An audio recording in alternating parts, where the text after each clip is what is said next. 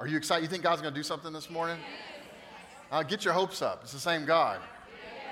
We've been in a series of messages out of one verse that's kind of our verse for the year. It's Acts chapter 2, verse 42, which says, describing this new Christ-following band of believers, 3,000 on the day of Pentecost, it says this: they devoted themselves to the apostles' teaching and to the fellowship, to the breaking of bread and to prayer. And we've said that this is going to be our outline for the year. We spent the first 4 weeks of the year, all through January, talking about being devoted to prayer. Last week, Pastor Kevin brought an excellent word on being devoted to the fellowship, right? Outstanding word. And then after we got that, we went back into the gym and we broke bread together, and it was packed out. We had twice as many people who come that actually signed up. That was okay. I don't know, either God multiplied the food or y'all brought a lot of food. Either way, we had plenty of food. Only one criticism for the breaking of bread back there was that we had no Frank's hot sauce for the chicken. And so if Dominic, if you're watching this online, bro, come back, man. I need my Frank's. We had a great time. We're going to keep doing that. We're thinking about doing another one next month, and we're excited about that. And one of the things that Kevin pointed out was that the word fellowship is the Greek word koinonia, and it means to share with, but it doesn't mean to share with as in, I have 2 Skittles and I give you 1 and now we both have a Skittle. That's not the kind of sharing it means. It means to share as to participate in. Like be in close association, to share life together. A lot of pictures that people have, I think, of the word fellowship is, 2 guys standing back in the fellowship hall. We had this fellowship hall back there, and people kind of picture it as, a guy's got a styrofoam cup, he's got a cup of coffee, he's sitting next to the next guy. How was your week? Pretty good. My boss is kind of a jerk, though. Mine, too. Who do you think's going to win the Super Bowl? I'm going for Cincinnati, but I think the Rams are going to win. That's the picture that a lot of people have of fellowship, but that's less what is being talked about here and more like the book, The Band of Brothers.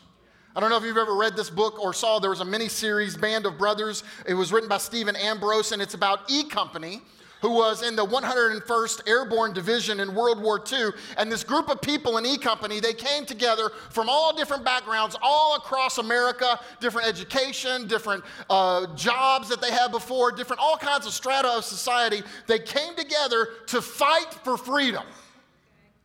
And early on in the book, there's this story of Private Don Malarkey. He was from Oregon, and he said that being part of the 101st Airborne in E Company was the most momentous experience of his life. And then he said something that almost made me fall out of my chair the first time I read it.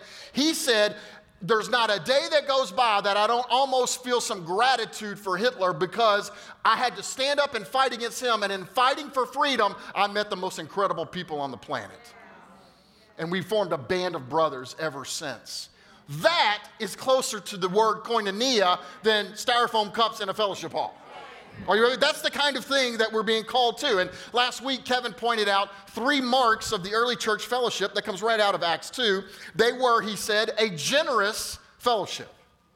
They were giving to each other as they had need. They were, number 2, a unified fellowship. They were together.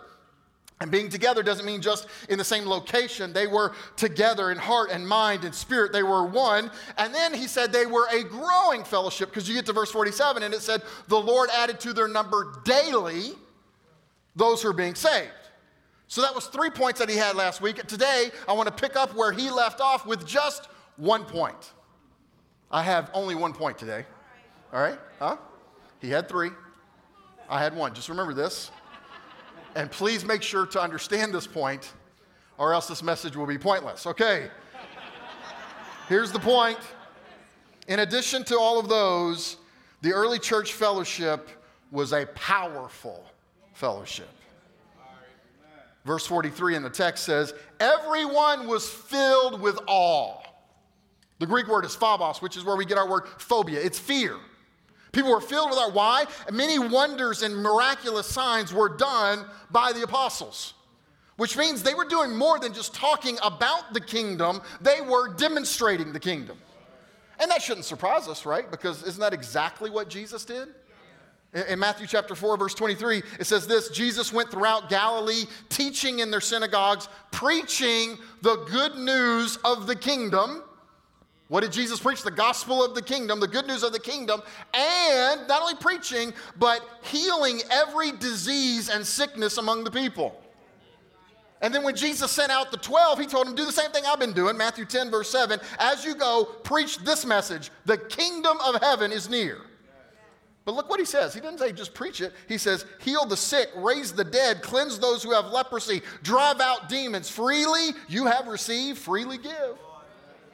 And then when the 72 came together and he gave them their marching orders, he told them to do the same thing. He said in Luke chapter 10, verse 9, heal the sick who are there and tell them the kingdom of God is near you. And then after his resurrection, the message didn't change. Jesus speaks to his disciples and he says, listen, Acts chapter 1, verse 8, you're going to receive power when the Holy Spirit comes upon you, and you will be my witnesses in Jerusalem, Judea, Samaria, and to the ends of the earth. I want you to not just preach the kingdom, I want you to demonstrate the kingdom. And you're going to need power for that. Now I want you to notice, the power there wasn't just power for power's sake. It was power to be a witness. It was power for a mission. Because the disciples of Jesus, and that includes you, we have a mission.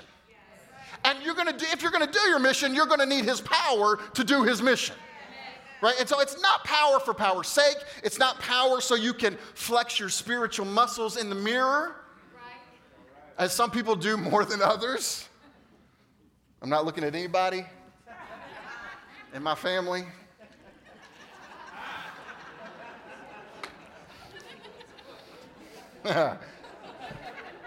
The power is not just for power's sake, it's power because we got a mission. And you see it happens in Acts chapter 3. You know, Peter and John, they're going up to the temple to pray.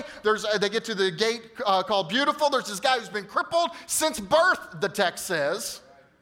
So he's always been this way. And there's a feeling, isn't there? If you've always been this way, you feel like you're always going to be this way.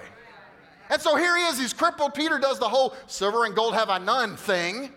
Reaches out, stands up. He's a miracle. He's healed. And what does he do? Peter doesn't just say, well, we demonstrated the kingdom. No, then he preaches the kingdom. He preaches Jesus. Religious leaders don't like that, so they threaten him, you better not do this anymore. And what do? They go to a prayer meeting. And in the prayer meeting, they ask for more of what got him in trouble. Give us more boldness. Stretch forth your hand to do miraculous signs and wonders. And here's what verse 33 says right after that in Acts 4. With great power, the apostles continued to testify to the resurrection of the Lord Jesus, and much grace was upon them all. Very next chapter, Acts 5, verse 12. The apostles performed many miraculous signs and wonders among the people. And it was going on throughout the book of Acts. And Paul, Saul was his first name, when he gets saved, he comes to the Lord, he becomes a follower, a disciple of Jesus, he starts preaching. And what does he preach? The same thing. 1 Corinthians chapter 2, verse 4, my message and my preaching were not with wise and persuasive words, but with a demonstration of the Spirit's power. Why? So that your faith might not rest on men's wisdom, but on God's power. For the kingdom of God is not a matter of talk, but of power. And look, you guys, the power that Paul was talking about there and he taught his churches was the power seen in miracles and signs and wonders, absolutely. And it was also the power to stand up under persecution. It was the power not to give up when things got really, really, really hard. In fact, this is what he said in 2 Timothy 1, verse 8. So do not be ashamed to testify about our Lord, or ashamed of me, his prisoner, but join me in suffering for the gospel. How? By the power of God. Have you ever had this thought? You ever wonder how you would hold up under persecution? I ask myself this all the time because, quite frankly, I don't even like going to the dentist. And with apologies to the dentist in the room, who's my good friend, I don't like pain. So I wonder sometimes, how would I hold up if persecution really comes to this country like I think it probably will? How am I going to hold up? Well, according to this text, the way you hold up is the power of God. It's not all on you. 2 Corinthians 12, verse 9, Paul said, but he said to me, my grace is sufficient for you. For my power is made perfect in weakness. So what did Paul say? He said, therefore, I'll boast all the more gladly about my weakness so that Christ's power may rest on me. See, sometimes God's power is seen in the miraculous signs and wonders and the healings and the demons being cast out. And sometimes it's demonstrated when you run out of your own strength and you draw on His and you don't quit. You don't give up. That is spiritual power. And friends, we're living in an era where we need the power of the Spirit as much as we ever have. Power to be witnesses of Jesus, power to demonstrate the kingdom, power to preach the kingdom, and power to go through persecution. Our society, you know this is true, is becoming increasingly more hostile to the gospel. And I don't have to cite any statistics or tell you an anecdote for you to believe that. You know that's true. We are entering into a season of redemptive history where it's going to require more than church growth techniques. It's going to require more than cute tips and marketing slogans and Facebook ads. It's going to take more than the eloquence of a preacher. It's going to require demonstration of the kingdom of God and the Spirit's power. Because He's the one that does it anyway. This was driven home to me several years ago when a very dear friend of mine preached certainly his worst message ever, and one of the worst ever here. And I say that with love, and I talked to him this week and asked if I could give this testimony, this story, so nobody feels sorry for him. He gave me permission. And so, Jim, if you're watching this, I told you I was going to tell this story. It was Jim Newsom. Now, Jim Newsom has preached some amazing messages here. Remember this message, the breeze is worth the flies? That was a great word. He had the one about the giving. When he preached on offerings were down, he came and preached on giving. Remember he had the different frying pans? You a tipper of God or a tither or you extravagant? He had these different little bitty frying pan all the way up to this great big frying pan. Remember that? Great message. But there was one occasion when it wasn't. And what happened, I'll just tell you the story. What happened was he had a thing with his hand, and he had hand surgery. For those of you from YWAM Orlando, we have like some of the world-leading hand surgeons in the world here in Louisville. In fact, we did the first hand transplant, I think, was done here in Louisville. So he goes to these, and they do this surgery. Now, here's the thing about hand surgery. Your hand has a lot of nerves in it, for obvious reasons. God designed it this way. And so it's painful to have these surgery. So I talked to Jim on the phone the week he had the surgery, and it was leading up to he was going to preach on that Sunday, and I still remember the title, still have the notes actually, Fear-Driven or Faith-Driven Christianity. That was the title of the message. And so I called him on the phone and said, hey, you doing? How you feeling? He said, I'm doing okay, but I think I'm going to go off my pain meds before I preach on Sunday. And I had this thought in my head, is that a good idea? But I mean, I didn't, like this is early on in our relationship. Now I would say, dear God, Jim, no. But back then I didn't know. I just said, oh, okay, really? Anyway, so he goes off his pain meds, but it was really painful. So on Sunday morning, he takes his pain med. And I don't know if he took extra or if it just had a bad reaction to him, but he comes to service that morning. This is when we were back in the other auditorium, okay? This building was not built. We're in the other auditorium, and everything was okay. He prayed with the elders before service, as guest speakers do, and it seemed okay. And he got up I introduced him. He got up into the pulpit, and he said, let's pray. And he closed his eyes. And it felt, I'm sitting on the front row, it felt like, I'm sure, much longer than it really was. But then he prays, and the prayer was okay, it's fine. And then he says, my text for today it was Isaiah something. Isaiah, and he says, turn to it. And he got his Bible, and he's looking at it, and he goes, where'd it go? And I knew what text it was, so I kind of whispered from the front, hey, Jim, it's a few verses down. And he looks at it, and he goes, oh, there it is. And he reads the text. And then he says, let's pray. He closes his eyes, then he opens them and says, we already did that. Now, at this point, I'm on the front row giving birth to a cow. I don't know what to do at this point. I went to seminary, never had a class, what to do when the guest speaker is high on pain meds. Never had the class. I didn't know what to do. So I'm praying, do I go up? I thought it would be embarrassing if I stopped it, but maybe it's embarrassing if I let it go. And he, he's hanging on to the pulpit for dear life. He gets through the message. Well, Jim, it wasn't that good, but the notes were awesome. And then he invited the altar workers come forward, and he opens the altar, and people flood to the altar.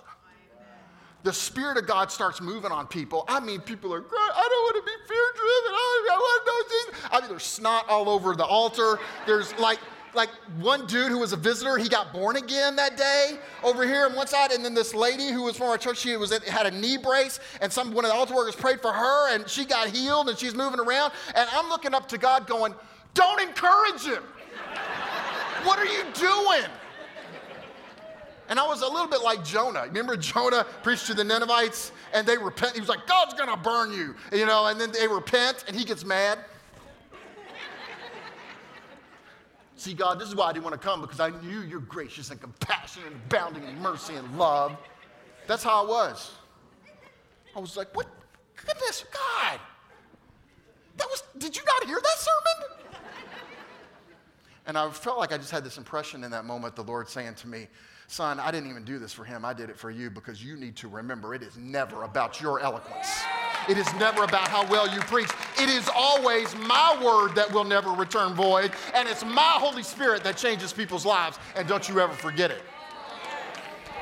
And I haven't forgotten it, so thank you, Jim. But please never do that again, okay? Here's my point. We need more than eloquent messages. We need a demonstration of the Spirit's power. Francis Chan, in his book, The Forgotten God, subtitled Reversing Our Tragic Neglect of the Holy Spirit, he says, do this thought experiment with me. He says this: if you were raised on a deserted island and you had nothing to read but the Bible, that's it. You had no Wi-Fi, and some of the young people are like, people lived before Wi-Fi? Yes, we did. And all you had was the Bible. And for 20 years, you're doing nothing but reading the Bible, and you think church is supposed to be like the book of Acts, and then you got rescued, and you got brought to the church in America, what would you think? Would you see a gap between the stuff you read in the book and what you're seeing experienced in the assembly? I think you all know there is a gap between it. The problem that bothers me is sometimes it doesn't even bother us anymore. And look, come on, it's easy to critique the church in America. You don't need a spiritual gift. Okay, I once had a lady in my office, no kidding, she was telling me what I was doing wrong, and then she said, oh, my spiritual gift is to critique pastors. I was like, I missed that Bible verse. Where, at the list of gifts, I don't remember, criticism is not a gift of the Spirit. Okay, you don't need the Holy Ghost to criticize somebody. Right? So I'm not criticizing anybody else. I'm going to talk about myself. I need this kind of power for service. Because sometimes I look in the mirror, and sometimes I do see power, and sometimes, all too often, I see a stunning lack of power. And sometimes I look in the mirror and I say to myself, really? Like, really? Almighty God lives in you? Like the God who said, let there be, and there was, lives in you? Like the God who marches the stars out each night and calls them each by name because of his mighty power, not one of those, he lives inside of you? The God who said to the ocean, stop right there, and it obeyed him? That God lives inside of you, and you still cranky? How is that even possible? How is it even possible? Almighty God lives on the inside of me, and I'm still self-centered? I still find it hard to forgive people sometimes when they are silly. And I ask for God, when people are unresponsive to my leadership, could you give them a tummy ache or something? Like, I don't really do that. I've done it a couple times, but I try not to. Here's my point. It doesn't fit. Almighty God lives in us, and we're petty? What? Are you kidding me? Francis Chan, still in the book, he does another thought experiment. He said, what if I came to you and said that the Spirit of God came to me and filled me to be a good basketball player? Like, what if I told you, this is like a 30 for 30. What if I told you, last night I was at my house, and after the UFC fights were over, which would have been early this morning, we were praying, and the Spirit of God came down and said, I'm going to fill you up and make you a basketball player. And then we went, wouldn't you expect my jump shot to get better? Right? And wouldn't you expect that even though I'm a 50-year-old white boy out of shape, I'd still be dunking on somebody? Yeah. If God came on the inside of me to make me, wouldn't you think I'd be a little bit better? And if I wasn't, if you saw no improvement to my athleticism, would you then ask the question, did you really have an encounter? here's my point. If we've had an encounter with the living God, shouldn't we be different? Shouldn't we be different? And sometimes I am. And sometimes I'm not. So here's the question today. That was my intro. I know some of you are like, oh, sweet Jesus, that was the intro. Don't worry. It's okay. In the hands of a lesser congregation, I would be nervous, but this is New Life. Right? Here's the question. If the early church's fellowship was characterized by power, how can our fellowship be characterized by power? I mean, what did they do? If you have your Bible, flip open to Acts chapter 4. I'm going to pick up where I left off a few weeks ago after a prayer, and I want you to see there's a connection between prayer and unity and power. Now, here's the big idea. Unity in the Spirit is the basis of power in the church. Listen, unity isn't some cute little thing, right? I'm not preaching unity so my job would be easier. I'm not. I'm preaching unity because unity in the Spirit is the basis of power in the church. So Acts chapter 4, they've been told not to preach in the name of Jesus. They go and pray for more boldness and for miracles. Verse 31 says, after they prayed, the place where they were meeting was shaken, and they were all, not some of them, all filled with the Holy Spirit and spoke the word of God boldly. And that, a few weeks ago when I was preaching Acts 4, that's where we stopped. But that's not the end of the story. In fact, look in your own Bible, and you'll see what happens next is connected to what just happened. See, we have these chapter and verse headings in our Bibles, and we have these subsections where there's a heading there. And you need to remember, that was not part of the inspired text. The chapter and verse headings really didn't come into vogue until the 13th century, okay, and didn't get standardized till the 16th century. And you don't have to go to Oxford or to Jerusalem to find ancient biblical texts that don't have chapter and verse. You just got to go to St. Matthew's. At Southern Seminary, they have a text called the Codex Robertsonianus. You can see a picture of it up here. Here's a picture of it. You can't just walk in and see this. You got to get permission. And when I was a student there, we went in, and you notice you can't touch it with your hands. You have to use these metal things. You turn it, and there's a picture up close. And I don't know if you can see that. I know that's kind of far away, but you'll notice this is the text of the Gospels, and there are no chapter or verse breaks. Because the inspired authors didn't say chapter 1, verse 1, chapter 1, verse 2. They just wrote as the Holy Spirit moved on them. And you say, why is this important? Because what actually happens in verse 32 happened as a result of verse 31 and previous. It was because of their corporate time of prayer that led to a filling of the Spirit that led to what I'm about to read, verse 32. All the believers were one in heart and mind. No one claimed that any of his possessions was his own, but they shared everything they had. With great power, the apostles continued to testify to the resurrection of the Lord Jesus, and great grace was upon them all. Stop right there. I'm going to keep reading, but did you notice it was great power and great. The word in Greek is mega. The apostles were with mega power and mega grace. Don't you like that? My favorite prehistoric animal is the megalodon, which was a giant shark that ate everybody, and according to paleontologists. And so that's why I like the word mega. But this is mega grace and mega power. There were no needy persons among them. For from time to time, those who owned lands or houses sold them, brought the money from the sales and put it at the apostles' feet, and it was distributed to anyone as he had need. Now watch the flow of this argument. If you're not careful, you'll miss the flow of what just happened. And this helps me sometimes to have a chart to kind of draw out what happened to see it. So I want you to see it on this chart. It starts out with corporate prayer. So they're threatened, don't preach in the name of Jesus. They come together and they have a time of corporate prayer. That time of corporate prayer leads to a time of corporate filling of the Spirit. Notice it says they were all filled with the Spirit, right? That's what it says.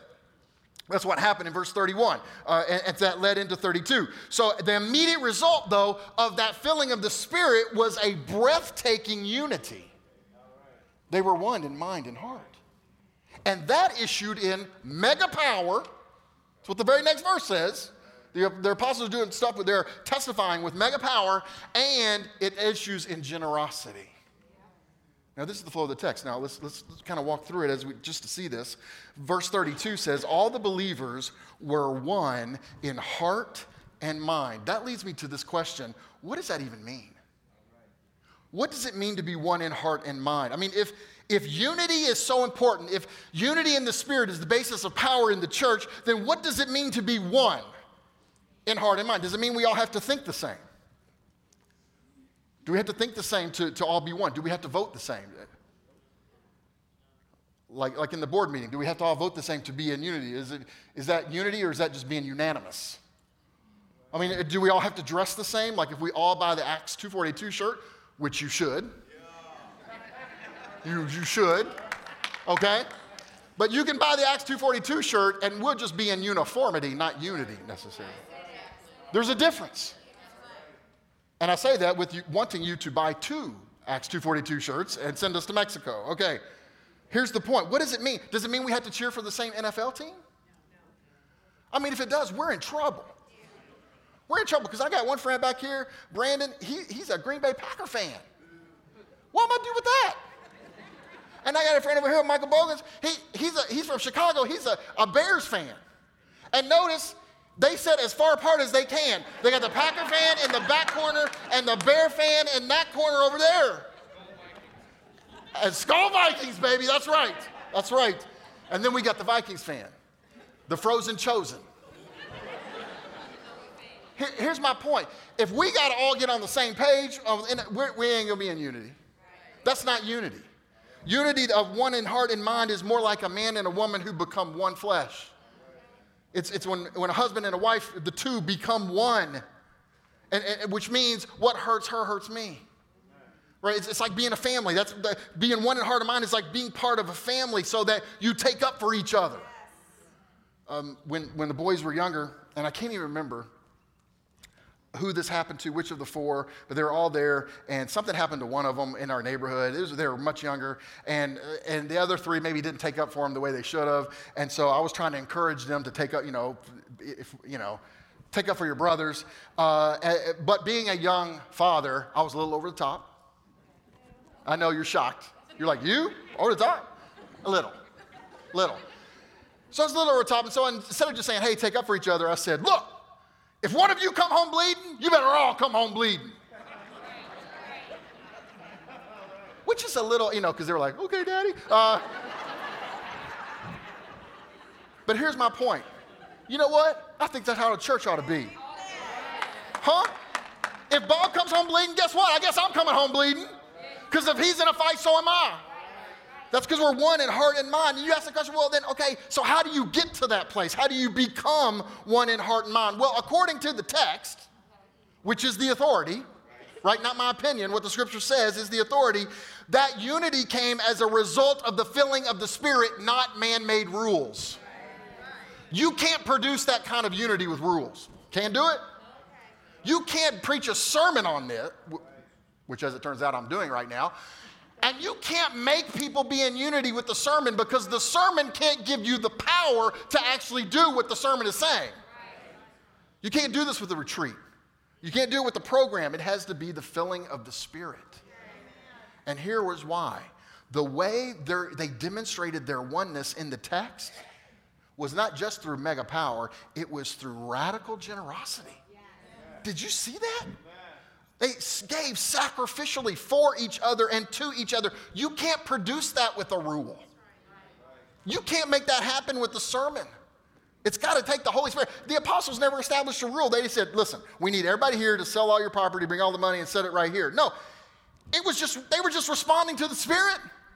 It was a spontaneous thing. It was led by the Spirit. It flowed from their heart. Unity comes from the fullness of the Spirit. You don't make it happen.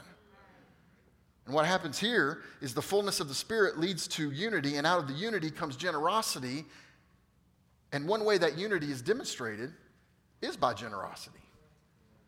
Listen, a unified church is a generous church. I mean, often we think of the proof of the Spirit being present here is the gifts of the Spirit, and the gifts are good. That is one way that we see the Spirit, right? There's the fruit of the Spirit in Galatians 5, love, joy, peace, patience, gentleness, kindness, self-control, all of those things, right? And that is the fruit of the Spirit, absolutely, for sure. But in Acts 4, the fruit, the difference the Spirit made was radical generosity. And it took people's breath away. See, according to Acts 4, when the fullness of the Spirit happens, as one author puts it, the heart is loosened in relationship to things and tightened in relationship to people. It is good. I wish I had written it. I stole it from John Piper. I just stole it from him. Now, I'm going to say it again.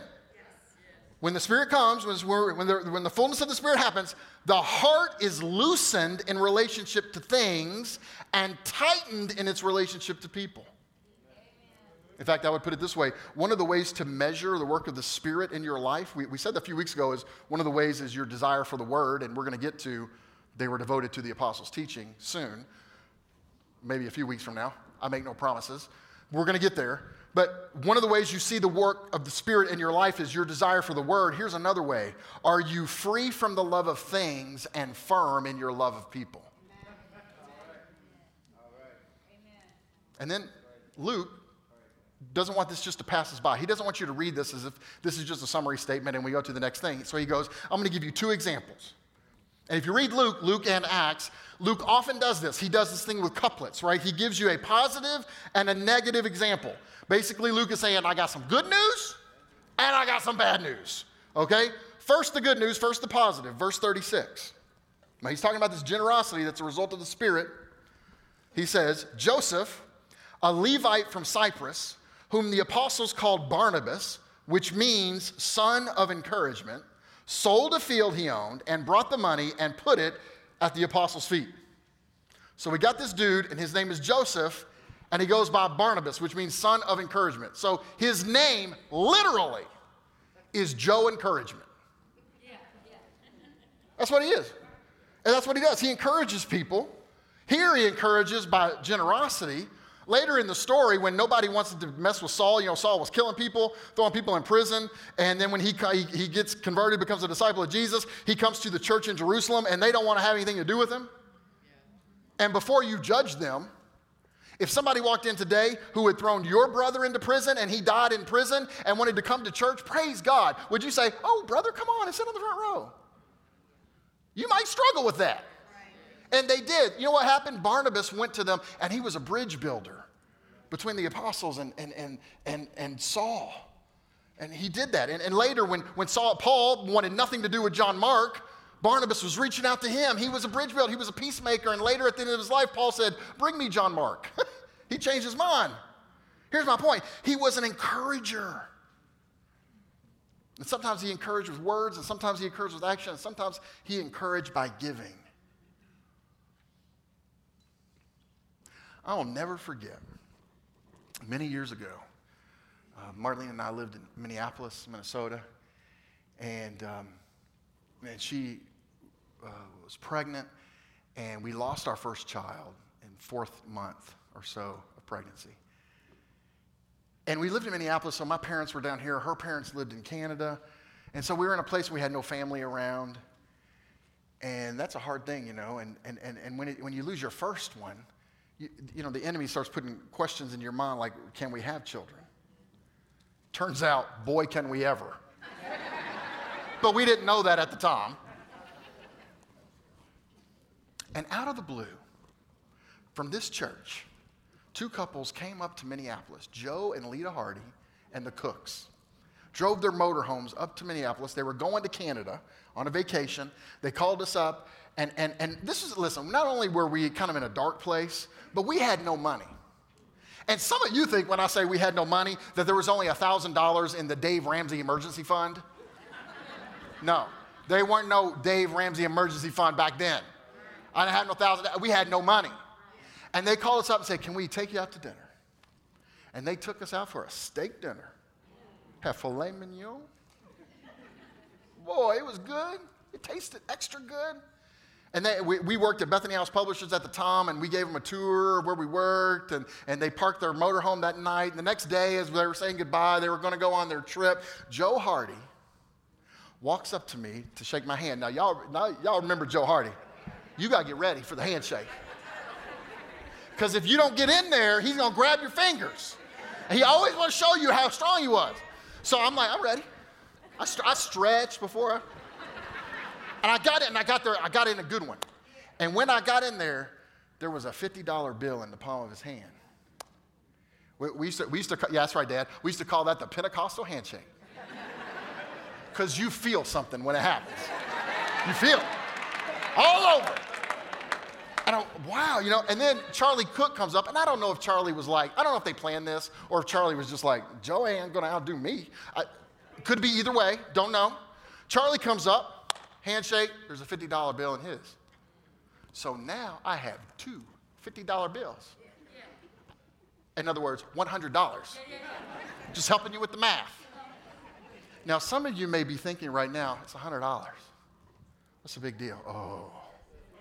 Oh, you have no idea. Because that wasn't just $100. Let me tell you what that was. That was God saying, son, I know you're in a dark place. Daughter, I know you're in a dark place, but I can see in the dark. And if I have to, I can take somebody from Louisville, Kentucky in a motorhome that gets 5 miles to the gallon and drive them all the way up to Minneapolis to bring you $50 to tell you I know where you live. You know what? Joe's gone on to be with the Lord. He's on the other side, but I'm going to see him again. And when I see Joe again, you know what I'm going to do? I'm going to get ready for the handshake, first of all. I'm going to stretch. And I'm going to get in there good, and then I'm going to say, hey, Joe, you remember that time? Remember that time you came to Minneapolis, you gave me $50? You thought it was $50. It was God speaking to me. Now, here's the point. You know what, guys? I don't care who you are, anybody here, you can be a Barnabas today to somebody else. You can speak a word of encouragement. You can give to people. And you might say, well, it's just a few. No. It could make all the difference to them. So Barnabas, what does he do? He sells this field. He puts the money at the disciples' feet with no strings. And notice he doesn't do it going, hey, I'm putting the money at the apostles' feet. Everybody looking? Hey, y'all see over here? Look. No, he was free of the love of money. Mammon had no control over him. But not everybody was on the same page. In fact, Satan knew the danger of this to his kingdom and what would happen. And so he tries to attack the unity of the church. So he hatches a master plan. And this part of the story is very sobering. I'm just going to warn you. Because he moves on a couple named Ananias and Sapphira. Now, when I was a kid in children's church, the teachers wanted to soften this story because it's kind of intense. It can be scary for a little kid, There was this couple, they came to church, and they died. We'll see you in church next Sunday. I mean, what? That would be hard for a kid. So what did you do? What do you do when you do kids? You have a little song about it that kind of softens it a little bit. You remember the song?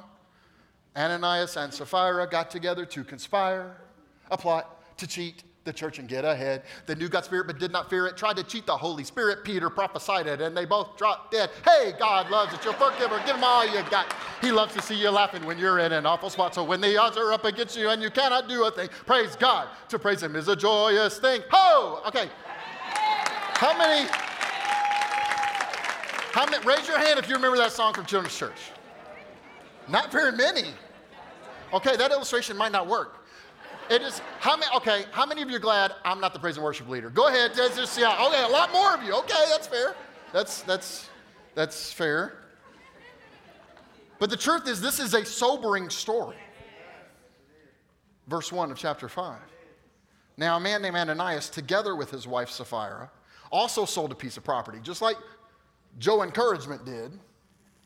They also did that. With his wife's full knowledge, he kept back part of the money for himself, but brought the rest and put it at the apostles' feet. Then Peter said, Ananias, how is it that Satan has so filled your heart that you have lied to the Holy Spirit and kept for yourself some of the money you received for the land? Now, stop right there. Notice he said, Satan has filled your heart. Now compare that to earlier, the disciples were filled with the Spirit. Now he's filled with Satan. Only one other person in Luke, are we told, Satan entered. Do you remember who it was? Judas. Outstanding, Shanette. Gold star. You're on it. So you know this is probably not going to end well. The last time Satan went into somebody, that brother is dead. Right? Now here's the other disturbing part of this. Apparently, Satan on occasion goes to church.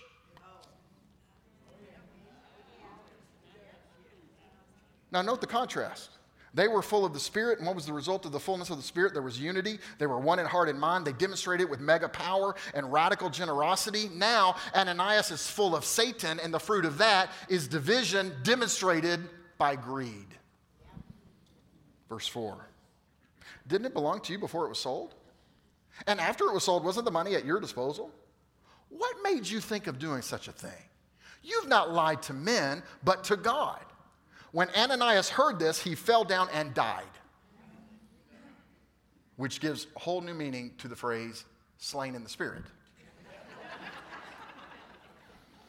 And great fear seized all who heard what had happened. Then the young men came forward, wrapped up his body, and carried him out and buried him. About 3 hours later, his wife came in, not knowing what had happened. Peter asked her, tell me, is this the price that you and Ananias got for the land?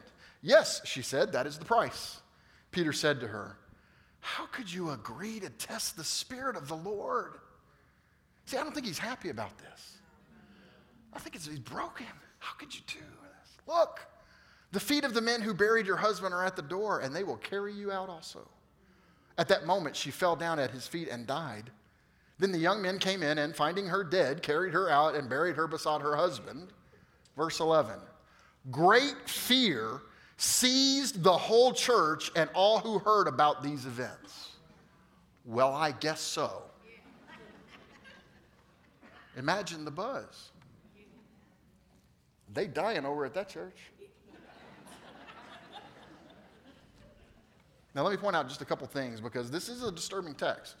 The first thing I want to point out is, I'm going to ask the question, who killed him? Wait, what does the text say?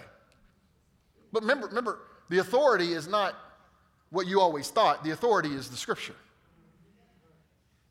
What is it? Does it say? It says they felt it. Peter prophesied it, but he didn't kill him. You know, you may have wanted to kill somebody, but you don't get to. That's not part of our role. He prophesies what's going to happen, but he didn't kill him. I mean, does the text say God killed him? Does it say, and God struck him down? Or does it say they fell down dead?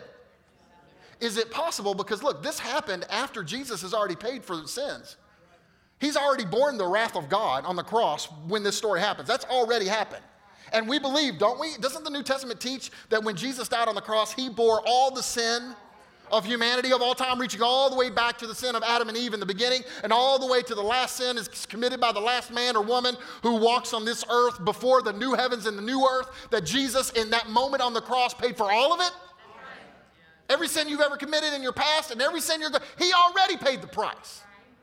So what's going on here? Here's what I would submit to you. And if you disagree with this interpretation, it's okay, you know. Just say, maybe I don't agree. You don't need to put it on Facebook. What if sin carries with it its own punishment? And the reason God is telling us not to sin is because there's punishment and judgment that comes with it. It's not even him striking people down. It's like in the sin itself. And if he has to, he can remove his hand.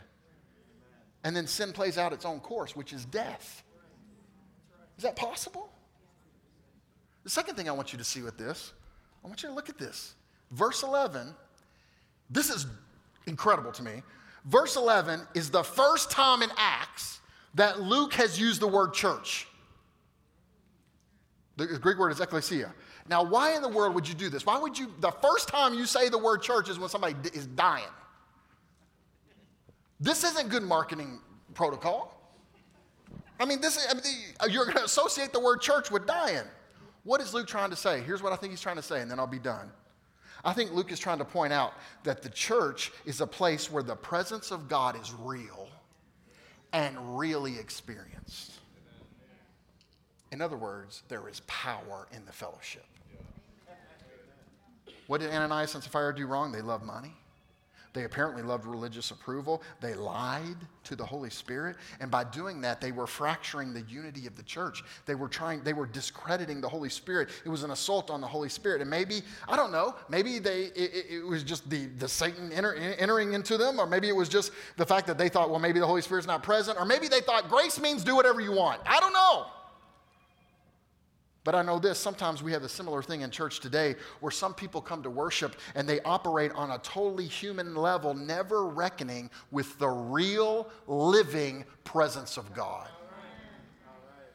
Oblivious to the fact that God is here and He is real. And so I hear in this text, I think Luke wants you to be a little bit like, oh, whoa. I think that's part of what Luke is trying to say, is that, look, God is here. This isn't a game. And the early church listen, they were a joyful church, and we'll get to that. I mean, you read the New Testament, the pages of the New Testament are like dripping with joy and suffering for persecution, both at the same time. And I think Luke wants to say, look, you're going to follow Jesus, you're going to be a disciple of Jesus, there's going to be persecution, but there's power. And that unity, that power comes not because of a rule, not because of a sermon, not because of a program. It comes because of the filling of the Holy Spirit. And when that happens, you are part of a powerful fellowship.